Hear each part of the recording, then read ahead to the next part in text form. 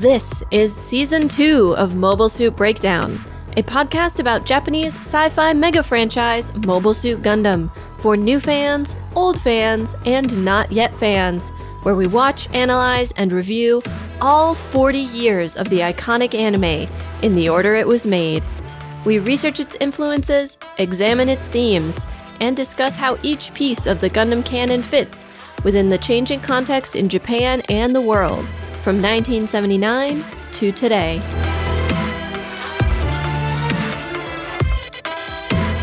This is episode 2.23, Harsh Realities, and we are your hosts.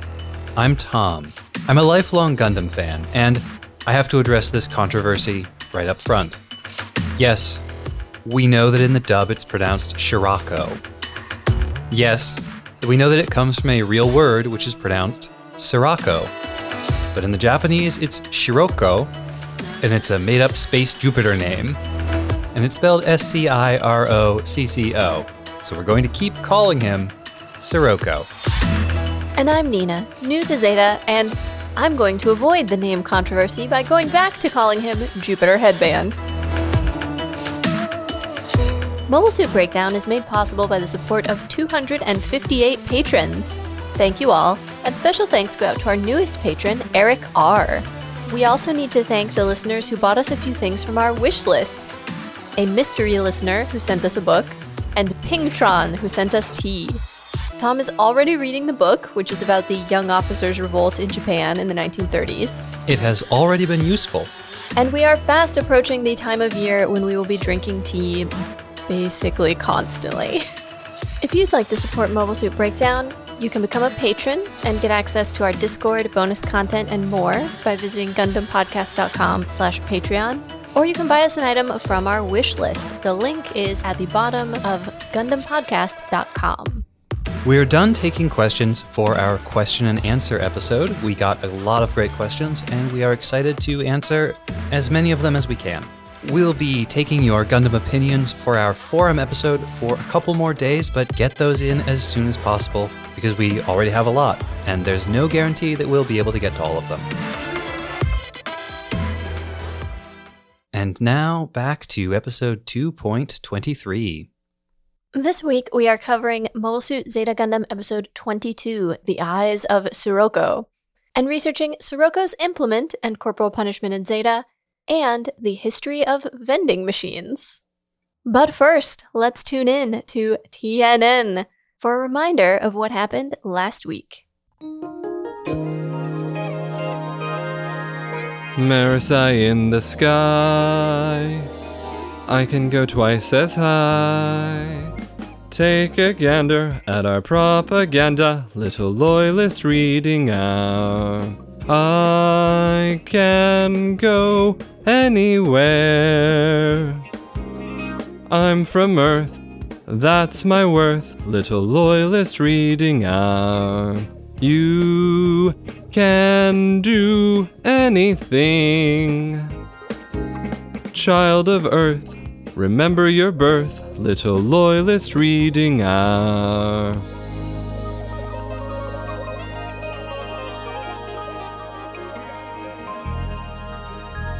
The Cookie Operation by Paptimus Sirocco. Gabby Gabflay lived in space. Even though she was from space, Gabby Gabflay really loved the people of Earth. They worked so hard to defeat the evil forces of Ugg that they got very tired and very hungry. That made Gabby Gabflay sad. So every day she thought about nice things that she could do for the Earthnoids. One day she decided to bring them cookies. She went to her best friend, Sally Masala, and asked for help. If we're going to bring cookies to the Earthnoids, we need a cookie baking base on the moon, said Sally Masala. That's a good idea, said Gabby Gabflay, who was very impressed. So they decided to go to the moon to build a cookie baking base. I hope we don't run into Ugg, said Sally Masala. They want Earthnoids to eat broccoli and take naps. If they see us bringing cookies to Earth, they will try to stop us. I hope we do run into Ugg, said Gabby Gabflay. Then we can stop them for good. That would make Mr. Bask really happy, and all the Earthnoids will get cookies forever. Gabby Gabflay and Sally Masala traveled all day. Soon they could see the moon. That's nice, said Gabby Gabflay, but not as nice as Earth. That's because Earth is the nicest of all, said Sally Masala, who had seen almost all the planets and moons, even Jupiter. Just then, the forces of Ugg arrived. Stop right there, said Gundam Mark, the evil leader of Ugg. Yeah, stop right there, said his henchman, Rick No. 1. Give us all the cookies, said Rick No. 2. My head is tiny, said Rick No. 3. Never, said Gabby Gabflay. They started to fight. It was hard because Gabby Gabflay and Sally Masala were outnumbered. Just then, their friend Zack arrived. Hi, Zack, they both said. Mr. Bask sent me to help you beat Ugg because they stole all his hair, said Zack. Together they beat the forces of Ugg and built a cookie baking base on the near side of the moon. That way, they could rain cookies down on the people of Earth whenever they wanted. The end. And now the recap for the eyes of Sirocco.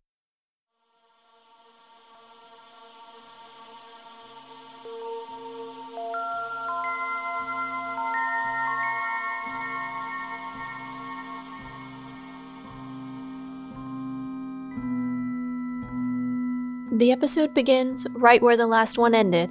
Jared and Moar have returned to their ship, and Jared braces for trouble. After losing one of the new Gabflay, he expects some kind of punishment. Instead, Sirocco credits him with getting them valuable information about the enemy, and tells him he was lucky to survive. Caught off balance by the unexpected encouragement, Jared seems to be warming to Sirocco, but Moar remains suspicious of Sirocco's motives. Jared is put in charge of two very young pilots, Sarah and Siddeley, both new type candidates straight from training. He prepares to take them out and observe their skills, deeply concerned about their lack of experience and their reluctance to kill the enemy. In the Argama's break room, Fa and Camille argue. Fa is clearly upset, with Camille blowing hot and cold, and Camille is upset that Fa has become a pilot. He hoped she could somehow stay sheltered from the war, but she thinks he's being naive. Bright and Emma arrive, and although Emma thinks the argument is just a product of their boredom, Bright is concerned how it may affect them in combat. He tells them to patch things up, but Fa's parting shot is to call Camille's concern for her unmanly, and when Camille grabs her shoulder to stop her and talk to her, he can't actually put words to what he's feeling. Left alone in the break room, Bright and Emma wonder what should be done. Bright wants Emma to talk to Camille, but she thinks Camille's attraction to her will make any attempts to mother him or give him advice a bad idea. She also points out that as captain of the ship, isn't caring for and raising the crew Bright's responsibility? Out in space, Jared and his two young charges come across two mobile suits they've never seen before.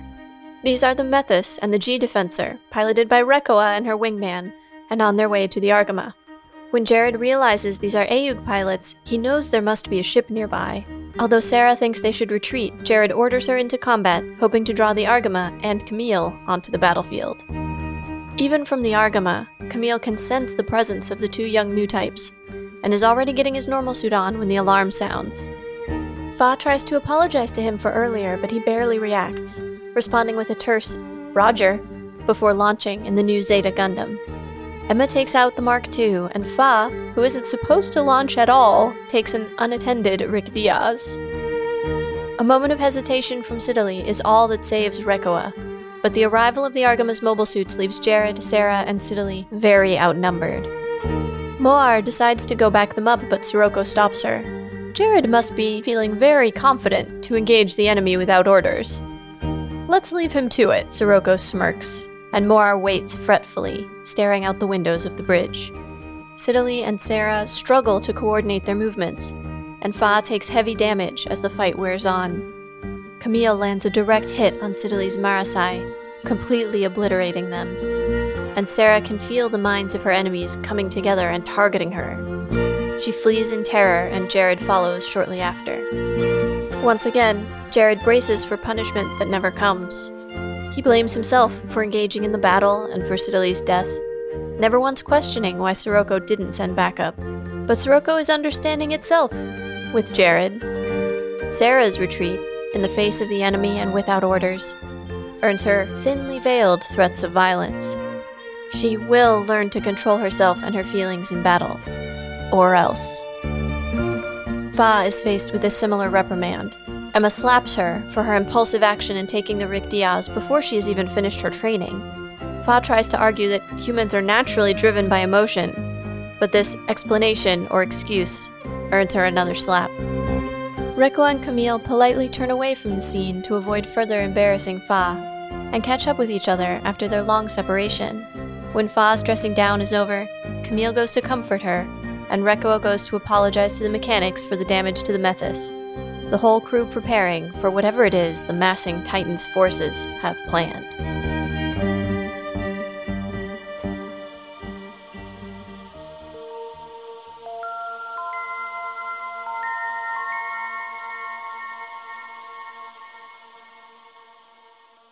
Let's talk about Gundam and the eyes of Sirocco. So I just figured out why they call the episode that. What's your theory? Not his physical eyes, his metaphorical eyes. And when Jared gets into this fight, first with just Rekoa and her wingman, and then with the reinforcements who show up, Sirocco's not like standing at the window watching. He's not standing at any instruments. And he can see everything. Yep. In fact, he can see better than the instruments can. Moar is watching the instruments. All she can tell is that somebody blew up, but Sirocco knows who it was, and he then predicts what's going to happen next. He very clearly can see things. New type psychic noise. So many new type things in this episode. There's a lot of new type stuff. We have Bright speculating as to whether or not Fa is a new type. And whether or not that's why she was sent here. And over on the other side, Sarah and Sidley, the two young pilots who have been assigned to Jared's little squad, are both new type candidates who have been specially selected by Sirocco. At one point, I thought the eyes of Sirocco might be a reference to Jared's new wingmen, as Sirocco's like spies. But then Sidley gets killed. And Sirocco really doesn't need spies because A, he's toying with Jared, and B, he's got his psychic remote viewing going on. It's very illuminating about Sirocco that the episode begins and ends with Jared bracing to be in trouble. You say that's illuminating about Sirocco, but really that's illuminating about Jared and his whole life at this point. Well, it's illuminating about both of them. But, you know, in the first one, they've lost one of the Gabflay. And in the second one, Sidley's been killed. And Jared probably should have run the moment that reinforcements showed up. Probably, yeah. He probably should have told them, okay, we're retreating, bye. And Sirocco makes it sound like Jared didn't have permission to engage at all, so right. Maybe he should have retreated as soon as they encountered the Methus and the G Defensor. Now, Moar sees Sirocco's reactions to these failures as basically a manipulation, a way to get Jared on his side. Oh no, I'm not going to berate you or punish you like everybody before me has done, every commander you've ever had. I'm going to look on the bright side and, oh, you're so lucky you pulled through it at all. And I think that's what he's doing to Sarah, too, at the end there. Oh, I don't know. Because they contrast very clearly Sarah's scene with Sirocco and Fa's scene with Emma and Bright. And Fa gets slapped twice hard. Though I don't think she's crying from pain. I think she cries because she's ashamed and embarrassed and upset. And frustrated and just full of emotions and just got out of her first real combat. Right. And that's why she's crying. And she's being berated like in front of everyone in the hangar. But somehow Sirocco is so much scarier than the threat of being slapped as he just sort of brandishes this long metal stick. It looks sort of like a riding crop. I think it is. It's metal, though. It's solid. There's no, like, bend in it. But it has kind of a curve to it. I didn't think so, but whatever. It's some kind of stick of authority, which implies the beating of underlings. Yeah, and he, like, lays it on her shoulder next to her face while he's talking to her about, you ran before you were given permission to retreat. It's an expression of tremendous power over her. Well, it's a threat. It's a pretty explicit threat of violence. And he smiles the whole time. He just like looks at her and gives her this creepy smile. There's a very explicit demonstration of clemency. Like, I forgive you for your failures. I hope you won't fail me again. This is like when Darth Vader chokes an officer to death and then promotes the guy standing next to him and says, "I look forward to working with you." But it is striking that even after everything Jared has been through, he does not seem to suspect Siroko's manipulation. No. But Moar does. She is very alert to it. This is very telling about Jared and the deeply internalized trauma he has experienced, because I love this scene. Siroko asks him, "Why do you think it is that I didn't send out any reinforcements?" And Jared provides this very reasonable, logical, military objectives focused reasoning of, oh, you couldn't because it wasn't our mission and you needed to conserve your forces for Operation Apollo. His immediate tendency is to fixate on his own failures and absolve authority figures for theirs, completely, immediately and naturally. This is a guy who has experienced some serious trauma at a very early age. And Siroko muses to himself. He says, oh, Jared isn't what I imagined based on what Jamaican told me. So the story that he heard was, oh, this cocky guy, always getting into trouble, totally useless. He probably heard every bad thing about Jared. And instead, he's received a somewhat reckless, but also apparently quite conscientious, like he feels his responsibilities quite deeply, young officer. And Siroko almost doesn't know what to do with him. Right, like, oh, I thought I was gonna get cocky, reckless, stupid guy, and instead I have this. So we're in a feeling out process, and that really feels like what Siroko's agenda for Jared was in this episode. Send him out, see what he does, feel him out. Because you have to understand someone in order to be able to manipulate them. Yeah, so far, Jared's biggest weakness seems to be his desire to fight the Argama by himself. And the Argama really only as a proxy for the Mark II. Right. And the Mark II as a stand-in for Camille. Absolutely. He's very Char-like in his fixation on the enemy ace. Well, Sarah even says, when the reinforcements first show up, oh, should I call such and such ship? And he's like, no. I have to do this myself, or it won't count. I love his confrontation with Siddeley and Sarah, though. When he's first taken command of their unit? Yes. And Sarah says, I will not kill, or something along those lines. He's like, excuse me? What are you doing here? Then the enemy will kill you. She switches to, I won't kill if I don't have to, which is very different from I won't kill. And then she switches to, I'm not ready to die. And Jared's just, I can just see him like tearing his hair out, shaking with frustration, like, you kids have never been in a real battle and have no idea what you're talking about. I thought that was a really interesting scene because of the way Sarah's dialogue presents her as a kind of classic anime hero type. Mm-hmm. She's the special kid. She's got the new type powers. She views this struggle as a necessary evil in order to build a better world. And she's dedicated to this idea of not killing or killing as few people as possible. Like, those are all attributes that we associate with the classic anime mecha hero archetype. They were true of Amuro towards the end. They've been true of Camille. And here they are being assigned to Sarah, of all people. I know that I often harp on Tomino's tendency to use parallel story structures in his shows, but it's real strong in this episode. We're just jumping back and forth between parallel scenes, and this is an episode all about bringing in the next generation of young, inexperienced pilots. Fa on the one side and Sarah and Siddeley on the other. Did you notice the direct parallel that was made between Sarah and Camille? No. At one point during the fight, Fa is fighting Sarah. And Sarah says to herself, if you didn't come out, I wouldn't have to kill you. And how many times have we heard Camille say that? Wow. To enemies. I can't believe I missed that. If you hadn't come out on the battlefield, I wouldn't have to kill you. Which brings me to what I thought was my most interesting realization of the whole episode. Really amazing, mind-blowing stuff over here. Fa and Camille get into a fight. The crux of which seems to be that Fa wants Camille to be more attentive, more affectionate.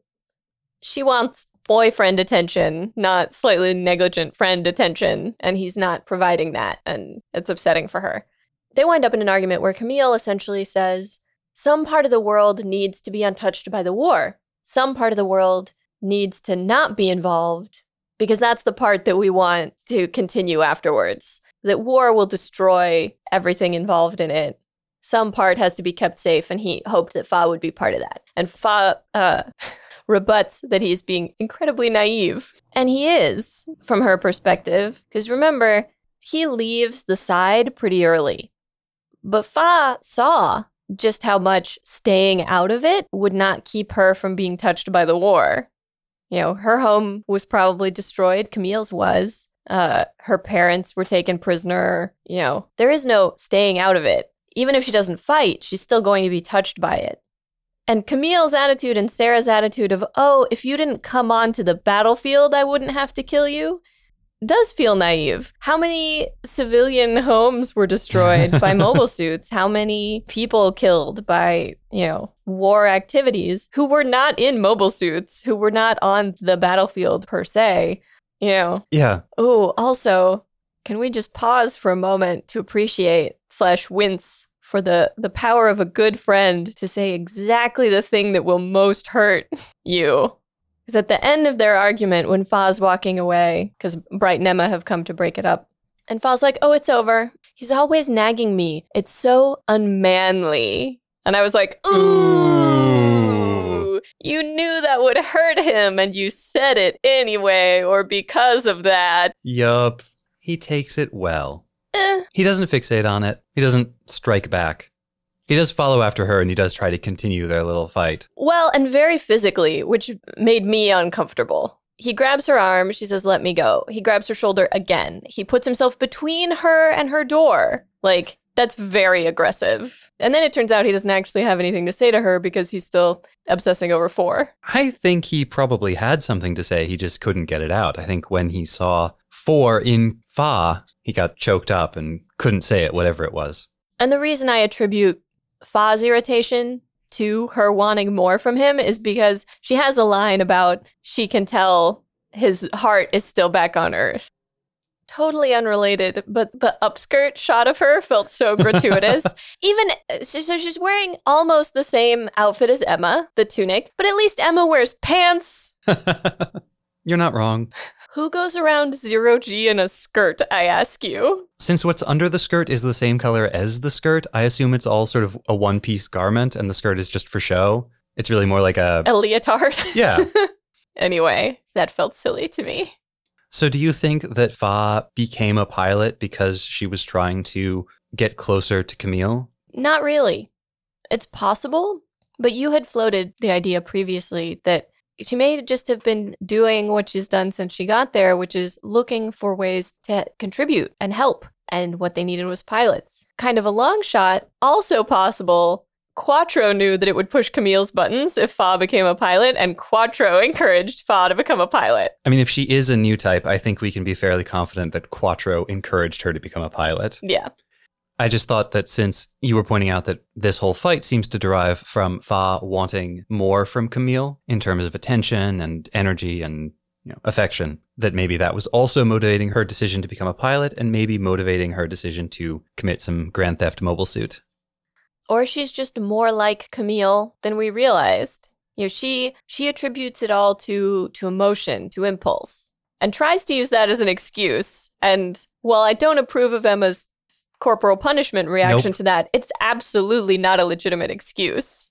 And Fa absolutely should be punished. Maybe they should put her in the discipline room. Oh man. Well, we're talking about that. Recco and Camille off to the side say hello. They have a nice little reunion. They're pointedly not looking at Fa. I'm going to interpret that in a very nice way, that they know that Fa would be deeply embarrassed if everyone was watching her be punished and cry. And so they're like politely looking away. But Recco says to Camille, you're going to miss being scolded like that. I don't think he is. But it's an acknowledgement that what Fa is experiencing is the way that the mistakes of children are dealt with, not the way that the mistakes of adults are dealt with. That Fa is the bottom of the totem pole with very few responsibilities and is being scolded. Mm-hmm. And the closer Camille gets to adulthood, the more responsibility he has, the more serious his mistakes will become. Yeah, I think she's talking about becoming an adult, basically. I agree there's that aspect to it. She's also drawing a direct line between Camille's experiences as a new pilot and Fa's experiences. Mm-hmm. The way the military requires certain things from you and the way it punishes you if you don't offer them. That interaction between Emma and Fa is also a nice way of talking about how war dehumanizes you. Fa makes the completely correct point that humans are creatures who are governed by their emotions. And then Emma makes the also correct point that emotions will accomplish nothing in war and they need to be suppressed. I would argue that a huge part of growing up is learning not to be governed by your emotions. To feel them, to recognize them, but to not let them dictate all of your behavior in an impulsive way. Is, within the world of Gundam, war not the threshold that divides childhood from adulthood? No, because there are a bunch of children in it. They don't automatically become adults when they enter the war. But participation in the war forces them to become adults, or else kills them. I don't know that I agree.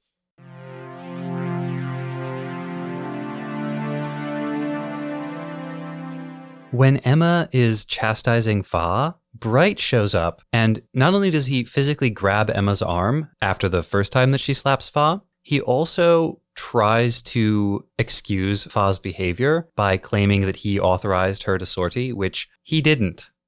Or if he did, it certainly wasn't in the Rick Diaz, because she asks about it, and they're like, oh, we're not close enough for the Nemos yet. Like, they're not surprised to see her there. They don't say, what are you doing? Get out of here. But she's certainly not supposed to be in the first wave or in one of the better mobile suits. She's supposed to be in a Nemo. And since she hasn't actually finished her simulator training, maybe she wasn't supposed to go out at all. Yeah, Bright does try to stop it. I think this actually ties really nicely with Bright and Emma's conversations about the Fa and Camille fights.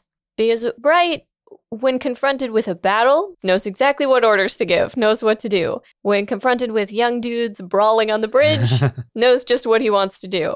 This is a lot more complicated, and he is clearly sort of uncomfortable here. He's not entirely sure how to treat Fa. And I don't know if that's because she's a young woman or because he knows she's been having these fights with Camille.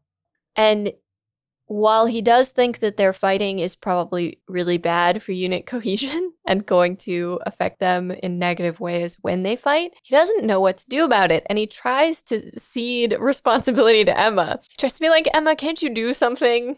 I mean, Emma's in charge of the pilots on the Argama. This is her job. This is also Bright struggling now that he doesn't have the support that he had on the White Base. There's no Mirai. There's no Ryu. He doesn't have a couple of people to depend on, really. Right. On the White Base, he had Sayla, and now he's got Emma. Yeah. And I don't know if we're supposed to think that Emma is a good commander, but she is not doing much to impress us at this point. Her attitude towards essentially all conflict is leave it be, which normally I would say is probably a good attitude. Often trying to intervene in other people's arguments just makes them worse.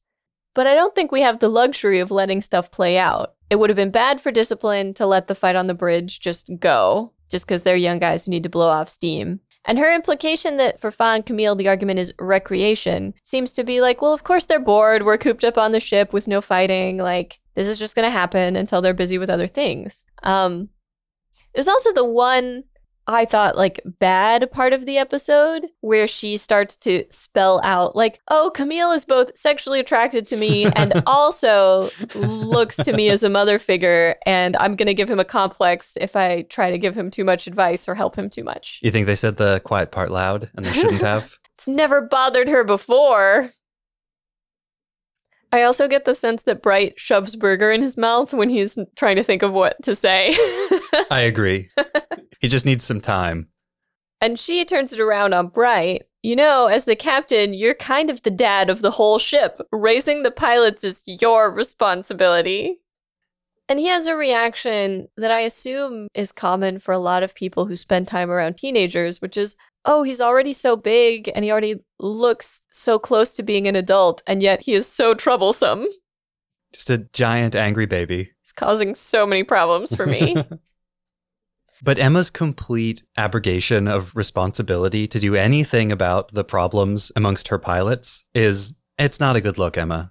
But I'm not certain what she could do. Like, if I were Emma, probably the only thing I could think to do would be to confront Camille and say, look, 1 minute you're hugging Fa close like you missed her terribly and never want to be parted from her. The next you're practically ignoring her. Like, figure out what you want and be clear. Like, actually communicate and express your feelings. But her telling him to do that is not going to enable him to do that. This reminds me of the Nina theory of advice. Right. You can tell people what to do, but that doesn't mean they can hear you. That doesn't mean they're capable of doing it. Like, maybe on the Fa side, just explaining like, well, he's a stupid teenage boy who doesn't know what he feels. You know, she could basically tell Fa, move on.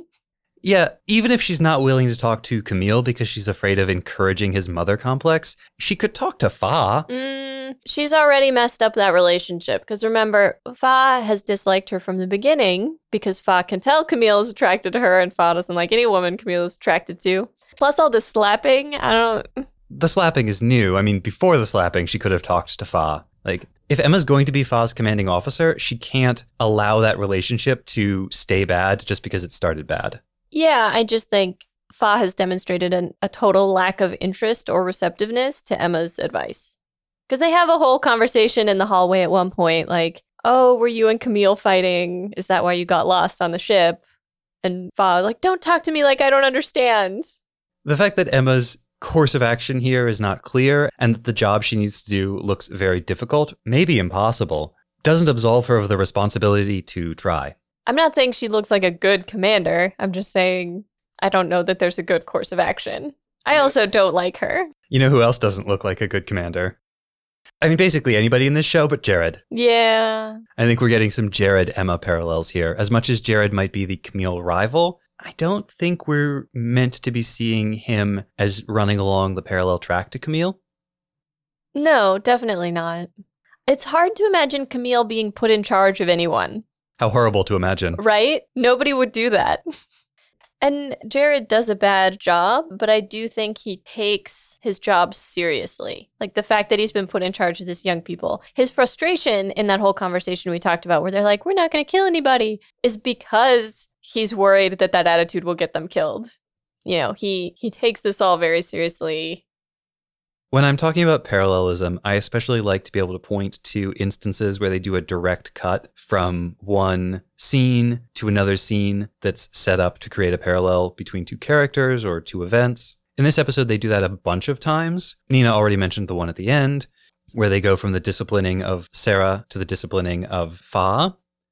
But much earlier in the episode, right after Emma has told Bright that he needs to be a father to the crew and resolve this dispute between Fa and Camille, they do an immediate cut to Jared staring right at the camera and saying, I cannot believe I have to babysit these children. Indeed, Jared. We also cannot believe you have to babysit these children. In an episode that is very much about the responsibilities of commanders and how they interact with their troops, one of the biggest presences in this episode is actually the ones who aren't present, the faraway, invisible higher-ups who sent Fa to the Argama and sent Siddeley and Sarah to Jared's squad.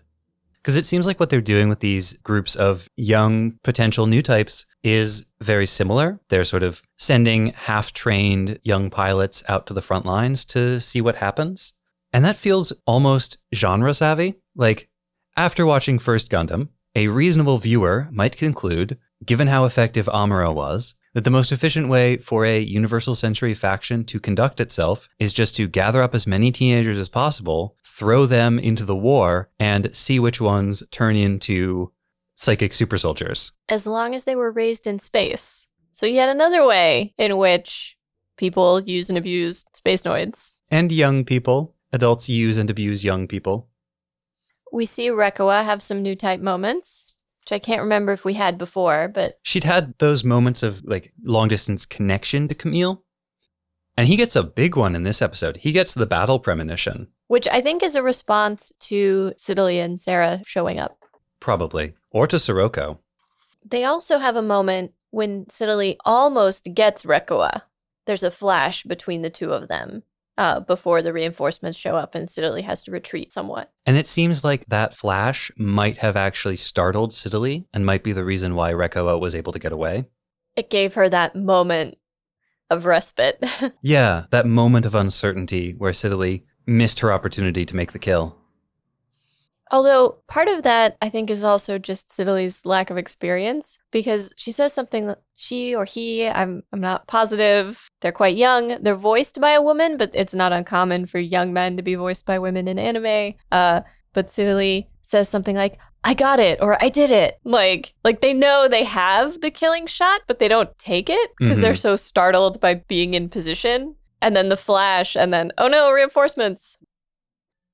So let's talk for a second about Fa's performance out there. Speaking of new types and their new type of moments, while we haven't gotten much of that for Fa, when she launches, Bright makes a comment about, oh, am I just expected to have faith in the new types? Is that why Fa was sent here? Suggesting that Ayug is doing the same things that the Titans are and just sending any potential new type candidates out into the field and waiting for an Amuro to emerge. And Fa's performance in the fight is not spectacular, but also not bad. I was going to say it felt like a bit of a letdown after her first fight, where she performed quite admirably.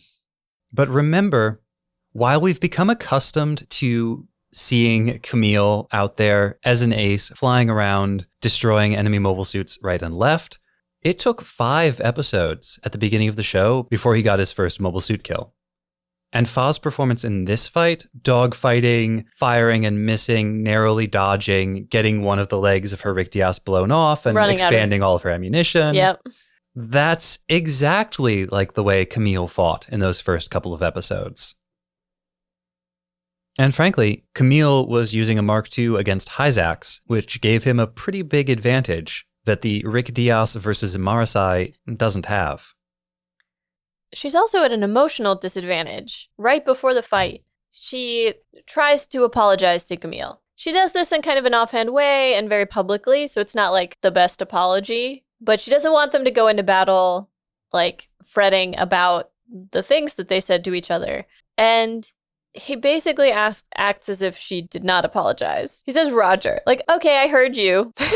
He's already in battle mode. This is like what Emma said in the previous episode. He switches into being a different kind of person when he's in battle. Fa clearly still has their argument on her mind. I think she's probably additionally concerned now that she's attempted to make an overture of apology and it has been ignored or rebuffed. That just makes it worse. And that's how she goes into the fight.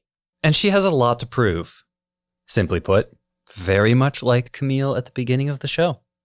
Did you notice the bit of slow motion in the fight when Jared almost gets Camille? It's like flash frames. It's really neat. It was a beautifully animated fight. The whole episode is pretty good, but the fight especially. Lots of very pretty lens flare effect during this combat. Lots of light and shadow. And the sheen, the noise and flash of light during the transformations. Mm-hmm. When the V-fins come up on the Zeta and the... That's right. I don't know how we neglected to mention this. The Zeta Gundam appears in its mobile suit form for the very first time in this episode. It just doesn't feel like that remarkable of a mobile suit. Really? Another primary colors and white hero mobile suit. How exciting. Oh. It's a transforming one, but we've seen lots of cool transforming ones, and... That surprises and disappoints me. I really like the Zeta, and I think it's a very different design. Well, maybe I need to take a closer look at it. I find it very difficult in the episodes to actually get a sense of the mobile suits because they're moving so much. That's absolutely true. And they don't do the thing that happens so often in First Gundam, where you just get a long shot of someone posing or some mobile suit posing.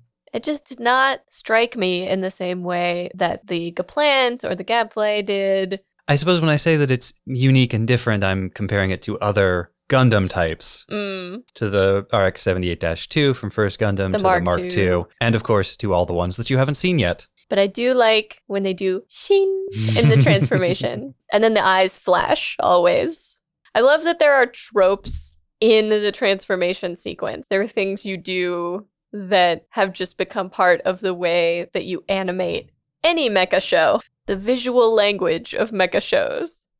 Speaking of the language of mecha shows, did you catch the term that Bright uses for mechanics? No. At the end of the episode, when he says that Rekoa should apologize to the mechanics for getting the Methos damaged, the word he uses is Mekaman Tachi. I love it. Tachi just indicates that it's plural, so the term for mechanic is Mecha Man. Love it. Also, when Emma is like, oh, the fighting is just a recreation for them, she uses the English word recreation. Recreation desu. Well, she also says Maza complex. Maza complex. Yep. Oh, man. One final note on Emma. I really love seeing her uncomfortable when Rekoa shows up with a gift from Heckener. It's really funny to see Emma having just been so in control of the situation, so domineering, and so like, you have to ignore your emotions. There's no room for them in war. You have to be in control of yourself. And then she gets the package from Heckener, and she's like, what am I supposed to do with this? Captain Bright, help! And he's like, it's not my present. You should probably open it. And Rekoa is like, oh, well, I gave it to you, which is what I said I would do. Bye. Bye. Well, the word she uses to describe her feeling on receiving this gift is komaru, which means like to be in trouble, to be bothered. Like, oh, this is troublesome. This is a pickle. Uh-oh. He's not her direct superior anymore.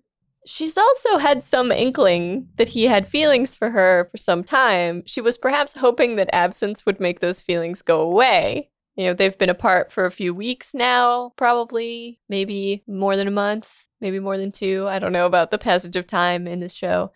But he clearly has not forgotten his feelings at all. And he, you know, despite his embarrassment, and he's clearly quite embarrassed, he does ask Rekoa. He's like, could you give this to her for me? Which takes some guts. Yeah. Rekoa's return bearing the gift really drives home how few of the original Argama crew members are on board now. Rekoa's back. Astanagi has been there the whole time, we assume, as has his crew, you know, all the low-ranking people. Appley just got back. Blex is gone. Quattro's gone. Rekoa was gone. And Heckner. In case anybody missed it, we're talking about Henken Beckener, which I like to shorten to Heckener. Well, Emma, maybe follow some of your own non-advice. Just engage in some recreation. I don't think she's into him at all. Every time they interacted, he looked so, like, happy and uncomfortable and embarrassed. And she was just kind of like, yes, sir. Emotionless face.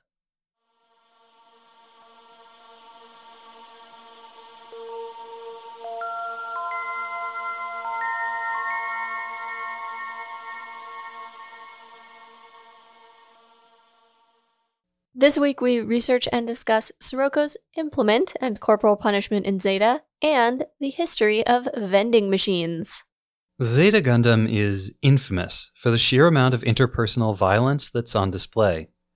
From the backhanded slap Camille receives from his karate club captain just 1 minute and 40 seconds after the opening titles in the very first episode, up until now, violence in the form of kicks, slaps, and punches, or the threat of them, has been an ugly bruise marking and distorting practically every relationship in the show. And this stands in stark contrast to First Gundam, where violence of this kind was rare, and when it did occur, shocking both to the audience and to the characters. In First Gundam, those moments of violence served to show us the desperation of the situation. They were the clearest examples that, for the young civilian crew of the White Base, the war had brought the everyday functioning of the world to a stop. It had broken all of the systems governing their ordinary lives, and forced them to become different kinds of people, living in a different kind of world. The violence in Zeta Gundam is routine. It is the violence inherent in a system that is working as intended. It's violence that principally serves the interests of the powerful and perpetuates the hierarchy of power, to suppress dissent, to enforce discipline where discipline is synonymous with obedience, and to punish rebellion. This is built into Zeta and its world at every layer, from the very purpose of the Titans to the massacre they carried out on Colony 30, to the beating they gave Captain Bright when he criticized Basque. It's there every time Emma slaps Camille or Fa. It's there during Wong Li's protracted beating of Camille, the one that starts because he's late, but escalates in brutal fashion because Camille proves unable or unwilling to appease Wong Li with a display of subservience. It is routinely the stronger or the older or the higher-ranking person punching down, so to speak, and on the rare occasions when the weaker party strikes a blow against the stronger, think about Camille punching Jared or kicking the military police officer Matoche, punishment is swift, painful, and disproportionate. This violence appears twice in the episode we just watched, The Eyes of Sirocco. On the Argama, when Emma slaps Fa twice, and on the Dogos Gear, when Sirocco shows up to debrief Sarah and Jared carrying a riding crop. Although the threat of this violence so permeates all the character dynamics of the show that it's hard to say if it's ever truly absent. The first time Emma slaps Fa, it is as a punishment for taking the Rictias out without permission and putting herself, the equipment, and the whole squad in danger. Though I don't like to see it, I can at least understand it in this context. They are in a desperate situation, and it is essential that Fa learn, sooner rather than later, what Camille has learned about the importance of obeying orders and the limits of her own ability to understand the necessities of the battle. But the second slap is different. It's harder, for one, hard enough to leave an immediate mark, and it's filmed in a way that emphasizes the power of the blow. The camera lingers on Emma's face, her jaw clenched, her brow furrowed in anger. This happens even after Bright has arrived, seemingly intent on stopping Emma from striking Fa again. So the provocation that triggered the second slap? We know it must really have been something truly egregious. But all that she's done is try to justify herself, to explain that it's natural for a person to be driven by their emotions.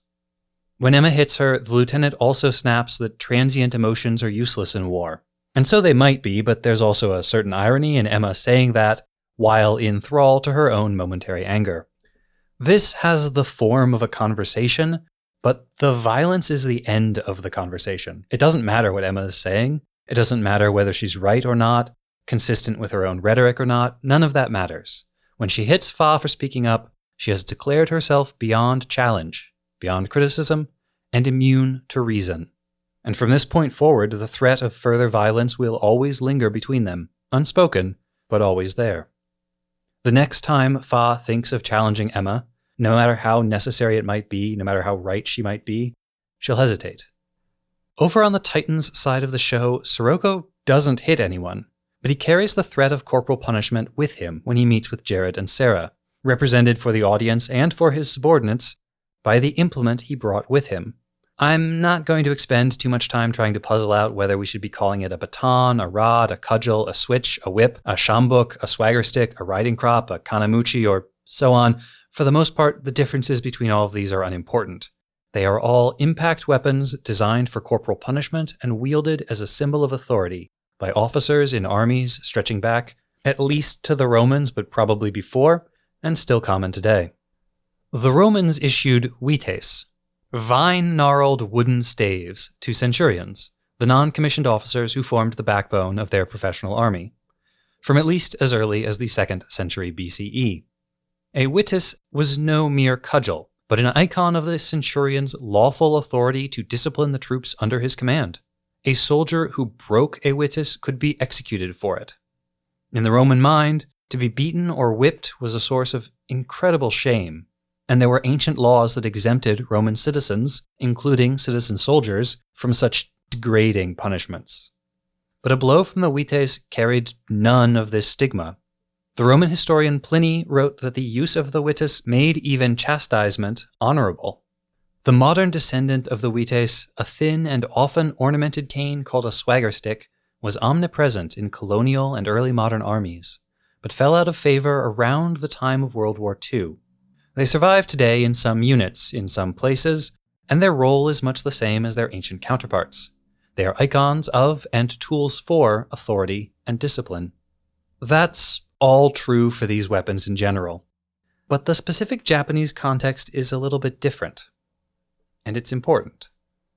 In Japanese schools, corporal punishment, or taibatsu, has been illegal since the 1940s, but it is still widespread, frequently denounced, and also widely tolerated. Student deaths linked to corporal punishment are horrifying, but never particularly rare. In the early 1980s, Japan was fascinated and horrified by a high-profile case revolving around the Totsuka Yacht School, a kind of sports-based reform school for problem children, founded and led by Olympic yachtsman Totsuka Hiroshi.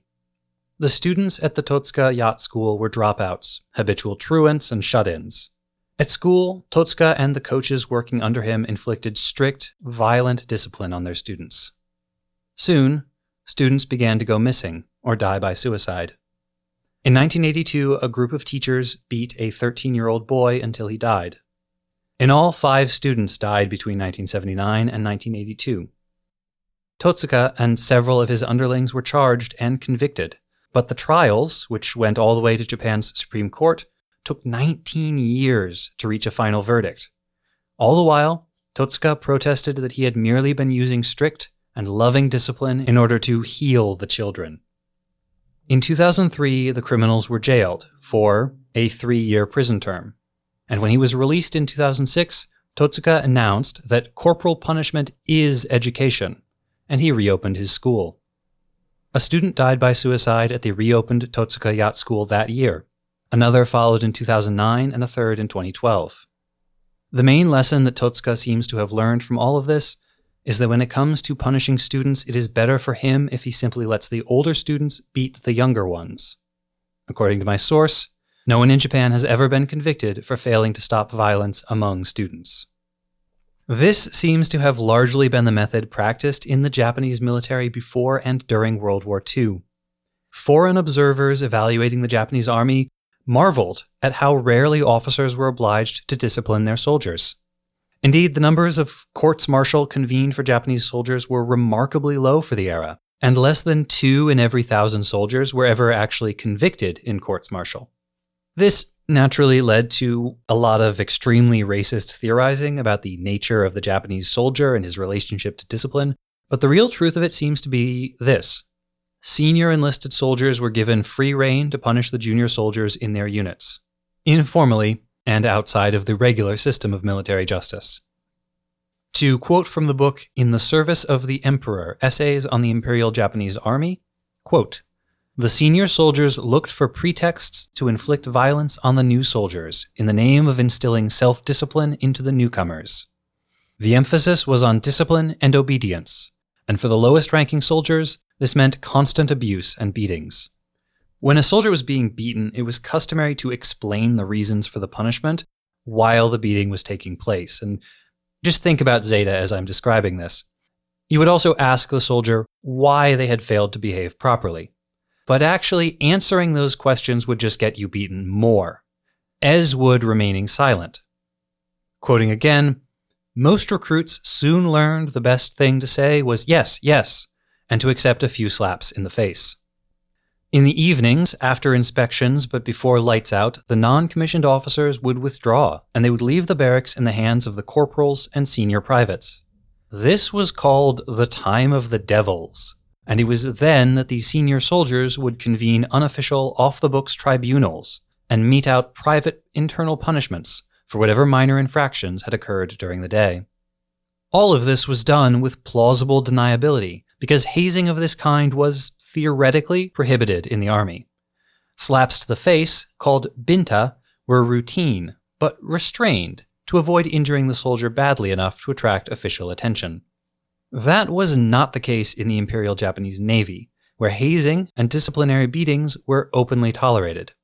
There, it was common for soldiers to be beaten with thick mooring ropes or even lengths of handrail.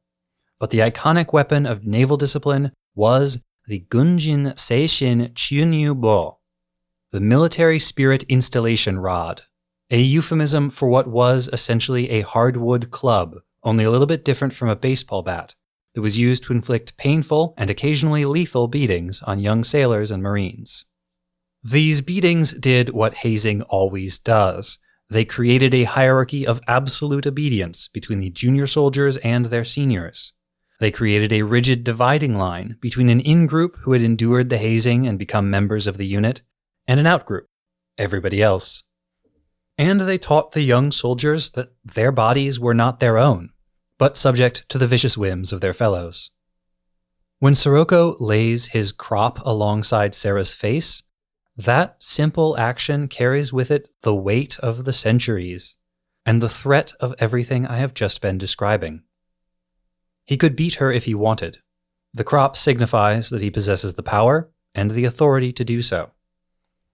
But he chooses not to. Is he not merciful? Mere obedience, as an Emma or a Jared might demand, simply doesn't satisfy him. Sirocco wants Sarah's gratitude. He wants to be revered.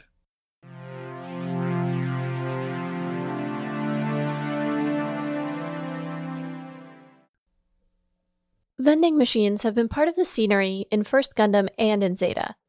We see characters in the break room of the Argama pick up sodas and snacks, and in this episode we even see Bright buy and eat a vending machine hamburger.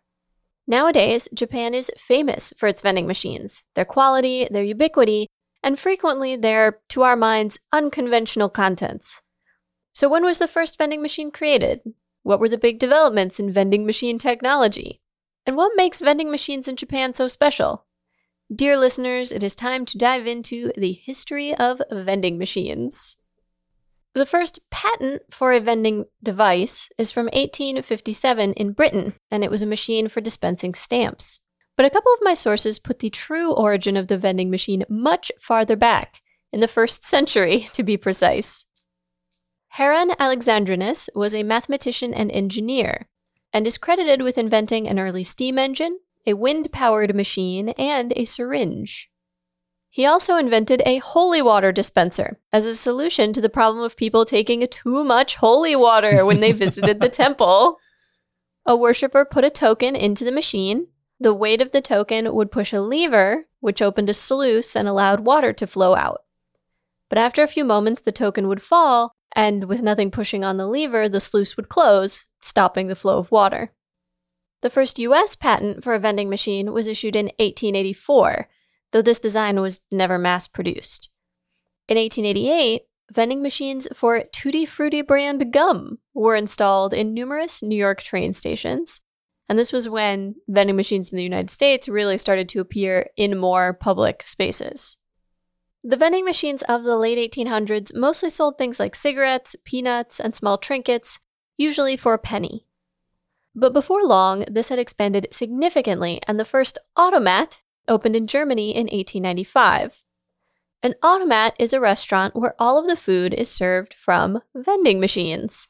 Imagine a glass-fronted cabinet full of shelves, and on each shelf is a slice of pie or a burger or whatever. Kitchen staff prepare the food and put it into the machine, but customers pay and retrieve their food without ever interacting with the server. The first American automat opened in 1902. Most American automats only took nickels and were popular fast food establishments. Automats were already fading out by the 1970s due to competition from other fast food chains and inflation that drove up food prices. I have definitely seen some of these. You can still find them in a couple of places, usually incorporated into regular restaurants. Often diners that have been around will still have an automat, mostly as an item of curiosity. Yeah, I feel like I probably first saw an automat in an old movie, but there are definitely some still around, and I found one source that there are actually burger dispensing automats in, I want to say, the Netherlands. The first beverage vending machine dates from 1890, was located in Paris, and contained beer, wine, and liquor. It wasn't until the 1930s that the first cold drink dispensing vending machines were introduced, and these used regular deliveries of ice to keep the drinks cold. But by just before World War II, electric vending machines that kept drinks cool were also common. Paper cup soda machines were also popular in the 1930s. These worked a lot like the soda dispensers we see at fast food restaurants. Syrups mixed with soda water in the machine and then dispensed into a disposable cup. Early vending machines also tended to sell one thing, just gumballs, one kind of soda. The creation of machines with options and a mechanism for choosing between different products didn't take off until the 20s or 30s. Coffee was a particular challenge for vending machine creators. I would say it still is. It's drinkable, but it's not good. An early version in the late 1940s mixed liquid coffee concentrate with hot water, but this coffee was not considered especially palatable. Later machines used individual pods of ground coffee for each cup dispensed, which sounds a lot like Nespresso or Keurig machines. When did the pod machines start appearing? I want to say the 60s, but I don't remember precisely. That is earlier than I would have thought, but also feels very 60s. Vending machines for hot food would typically involve some sort of built-in microwave to heat the food before dispensing it. Many of the technological developments in vending machines had nothing to do with what they dispensed or how, but had to do with the money they could take and how to make sure it wasn't fake or fraudulent. Different systems have involved everything from magnets, which could be set up in such a way that only coins with the correct composition would go through the machine, or later could be set up to detect the special ink used in treasury bills, to digital cameras, which look for specific small details and visual markers on legitimate bills. As in the United States, 1888 also seems to be the date of the first vending machine in Japan, created by a furniture maker and inventor to dispense tobacco. Right around the same time, he also created a clockwork vending machine to dispense stamps and cards. The boom in vending machine popularity began in the 1950s and continued through the 1980s. The first really popular vending machine was one that dispensed a cup of juice for 10 yen, much like the soda fountain machines I mentioned earlier, and a likely influence for our juice dispensing robot in First Gundam. The number of vending machines increased from 240,000 in 1964 to 5 million in 1984. Japan has the most vending machines per capita of any country in the world, with one machine for every 25 people. Why are vending machines so popular in Japan? Part of it is that they are in more different locations than they are in other places, especially outdoors, near bus stops, near train stations, on hiking trails. The limiting factor in Japan on where to put them is, can you get electricity to it? It's a country with less vandalism and less petty crime, and so having them in remote places or, far from a business, there's less of a concern. In the 1960s, Japan took the 100 yen coins that had been cast in silver previously and recast them in nickel. They also increased the number of 100 yen coins in circulation. And if people have a lot of coins on them, it makes it easier to make a purchase at a vending machine. Japan uses coins for all of their denominations below 1,000 yen. The exchange rate fluctuates, but 1,000 yen is about $10. So imagine in the United States if instead of dollar bills, $2 bills, $5 bills, all of those were coins. Yes, there really are $2 bills. Don't at us. They're lucky. Or at least that's what I always heard growing up. A Japanese beverage company also invented canned coffee and vending machines that could vend both hot and cold drinks from the same machine. And they would often change their settings based on the season. So they would vend only cold drinks in spring and summer, and then warm and cold drinks in fall and winter. One of my sources contends that the popularity of vending machines in Japan is at least partially due to the Japanese fondness for robots. After all, what is a vending machine but a robot helper that gives you snacks? Juice or soft serve. They also allow someone to bypass the social interactions and etiquette involved in buying something in a shop, where you may feel awkward only buying a drink or some gum, and where you will have to stop and make small talk with the shopkeeper. This goes double when the purchase itself might be embarrassing.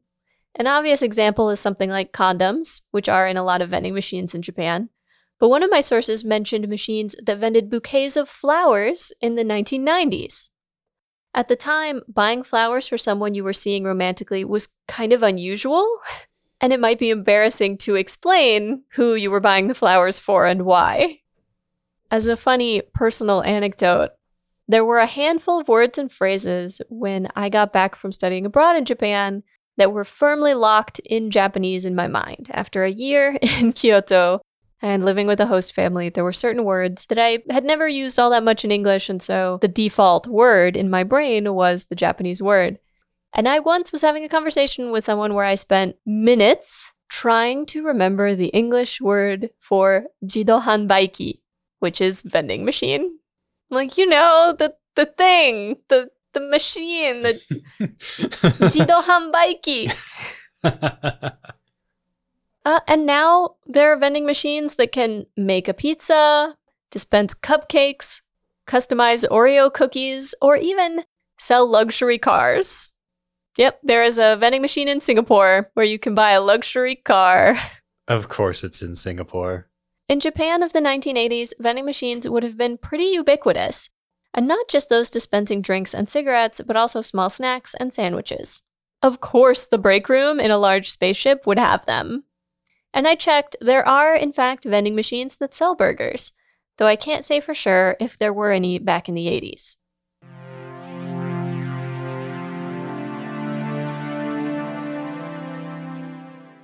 Before we go this week, I have an update on last week's research. Last week, in episode 2.22, Signed in Blood, I pointed out that the shuttle Fa is piloting has the words Saint Miki Yasashi written on the front. I recounted the story of Saint Miki, the Japanese-born Jesuit initiate who was martyred after he was mistakenly caught up in Toyotomi Hideyoshi's purge of recently arrived Franciscan missionaries, but at the time, I didn't have an answer for the Yasashi part. I pointed out its similarity to the Japanese word yasashi, an adjective that means kind, gentle, tender, and so on, but it didn't quite line up. I felt like I was missing a piece of the puzzle. So I was forced to put it aside. But thankfully, listener and patron Rose got in touch after the episode aired to deliver the missing piece and solve the puzzle for me. When Japanese words are written in the Latin alphabet for consumption by an English-speaking audience, the system used is called Hepburn romanization, or Hebon Shiki Romaji in Japanese. It's based on the way the Latin letters are pronounced in English, which makes it best suited for English speakers encountering Japanese words. But Hepburn romanization is not the only way of romanizing Japanese words. There is a competing system called Nihon Shiki, or Japanese-style romanization. Where Hepburn style was invented by an American missionary in 1886, Nihon Shiki was invented by a Japanese physicist in 1885, and he intended it to replace the use of kanji and kana altogether. His system was designed to be regular, logical, and easy for Japanese speakers to use. It was adopted in a modified and updated format by the Imperial Japanese government as Kunrei Shiki in 1937. After the war, the U.S. occupation forces ordered the Japanese government to use Hepburn style for all official purposes. But then the post-occupation Japanese government reinstated Kunrei Shiki, and since then, the two styles have endured an uneasy coexistence.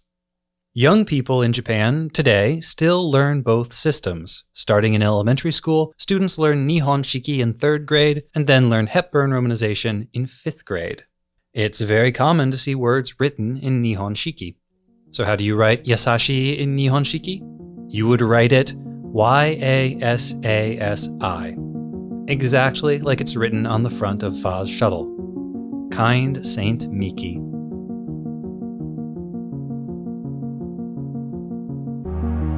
Next time on episode 2.24, in Armstrong's Footsteps, we cover Mobile Suit Zeta Gundam episode 23 and cleaning, even in the corners. Camille has a crush on every girl!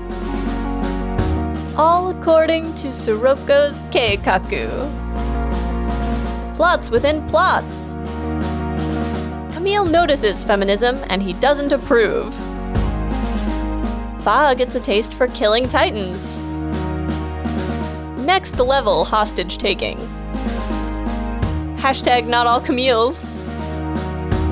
Unexpected sympathy for the Jared. And the battlefield belongs to new types. You will see the tears of time.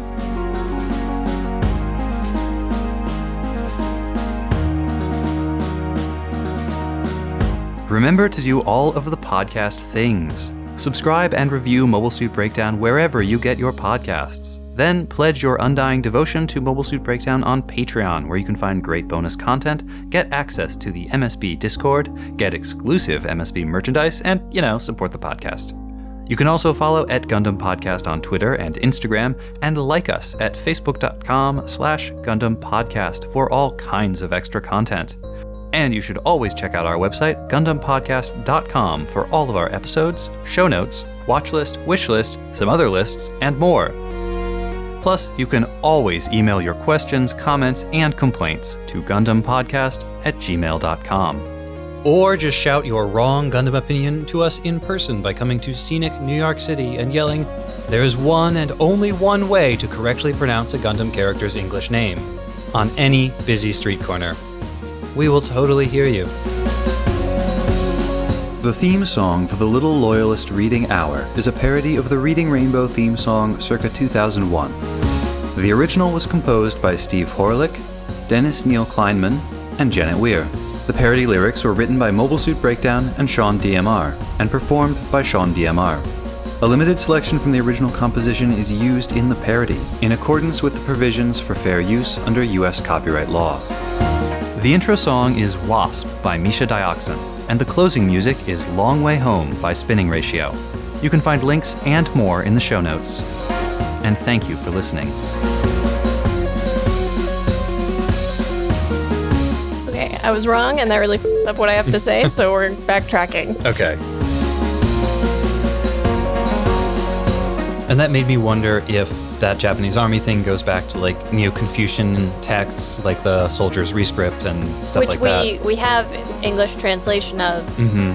Thanks, people who bought us books. I'm sure we have copies of the Imperial Rescript on Soldiers and Sailors, which is from the teens. When you wrote a paper on that at one point, didn't you? I did. I don't know if I still have it. So I think that philosophy could be something to look into. Do we know that Siddeley is a woman? I really couldn't tell in the episode. I think Siddeley is supposed to be a woman. That gender ambiguity is definitely there and has been noted by some people. Okay. Though it's not a big focus because Siddeley lasts an episode. Poor Shalia Bull. Yeah. But yeah, Siddeley might be non-binary or trans or somewhat effeminate-looking man or a somewhat masculine-looking woman. Yep, unclear. I liked them though. I liked their character design, and I'm disappointed they're gone. Me too. They had freckles. I like freckles. Not a lot of freckles on these anime characters. And by not a lot, I mean this was the first time we'd ever seen any. Yeah. In 2 whole shows. Well, show and a half. Did Miharu have freckles? She should have. I don't remember if she did. I don't remember either. And I was like, ooh! I'm not saying she shouldn't be wearing pants. Maybe she doesn't like them. And Fa tells him, "It's Camille, I have to help." And he says, "Well, but what if we all die?" She responds, "That won't be our problem, will it?" I'm not arguing that. Obviously, war is gonna up people's childhoods. Caw-caw! Caw-caw! I think we should refer to all Gundam characters by one identifying trait and their hairstyle. No sleeves mullet. Angry mop. Mars high in the sky. I can go twice as high. Take a gander. It's our propaganda. It's a little loyalist reading hour. A few too many syllables in that last line. I know. It actually kind of works better if it is bad. Yeah.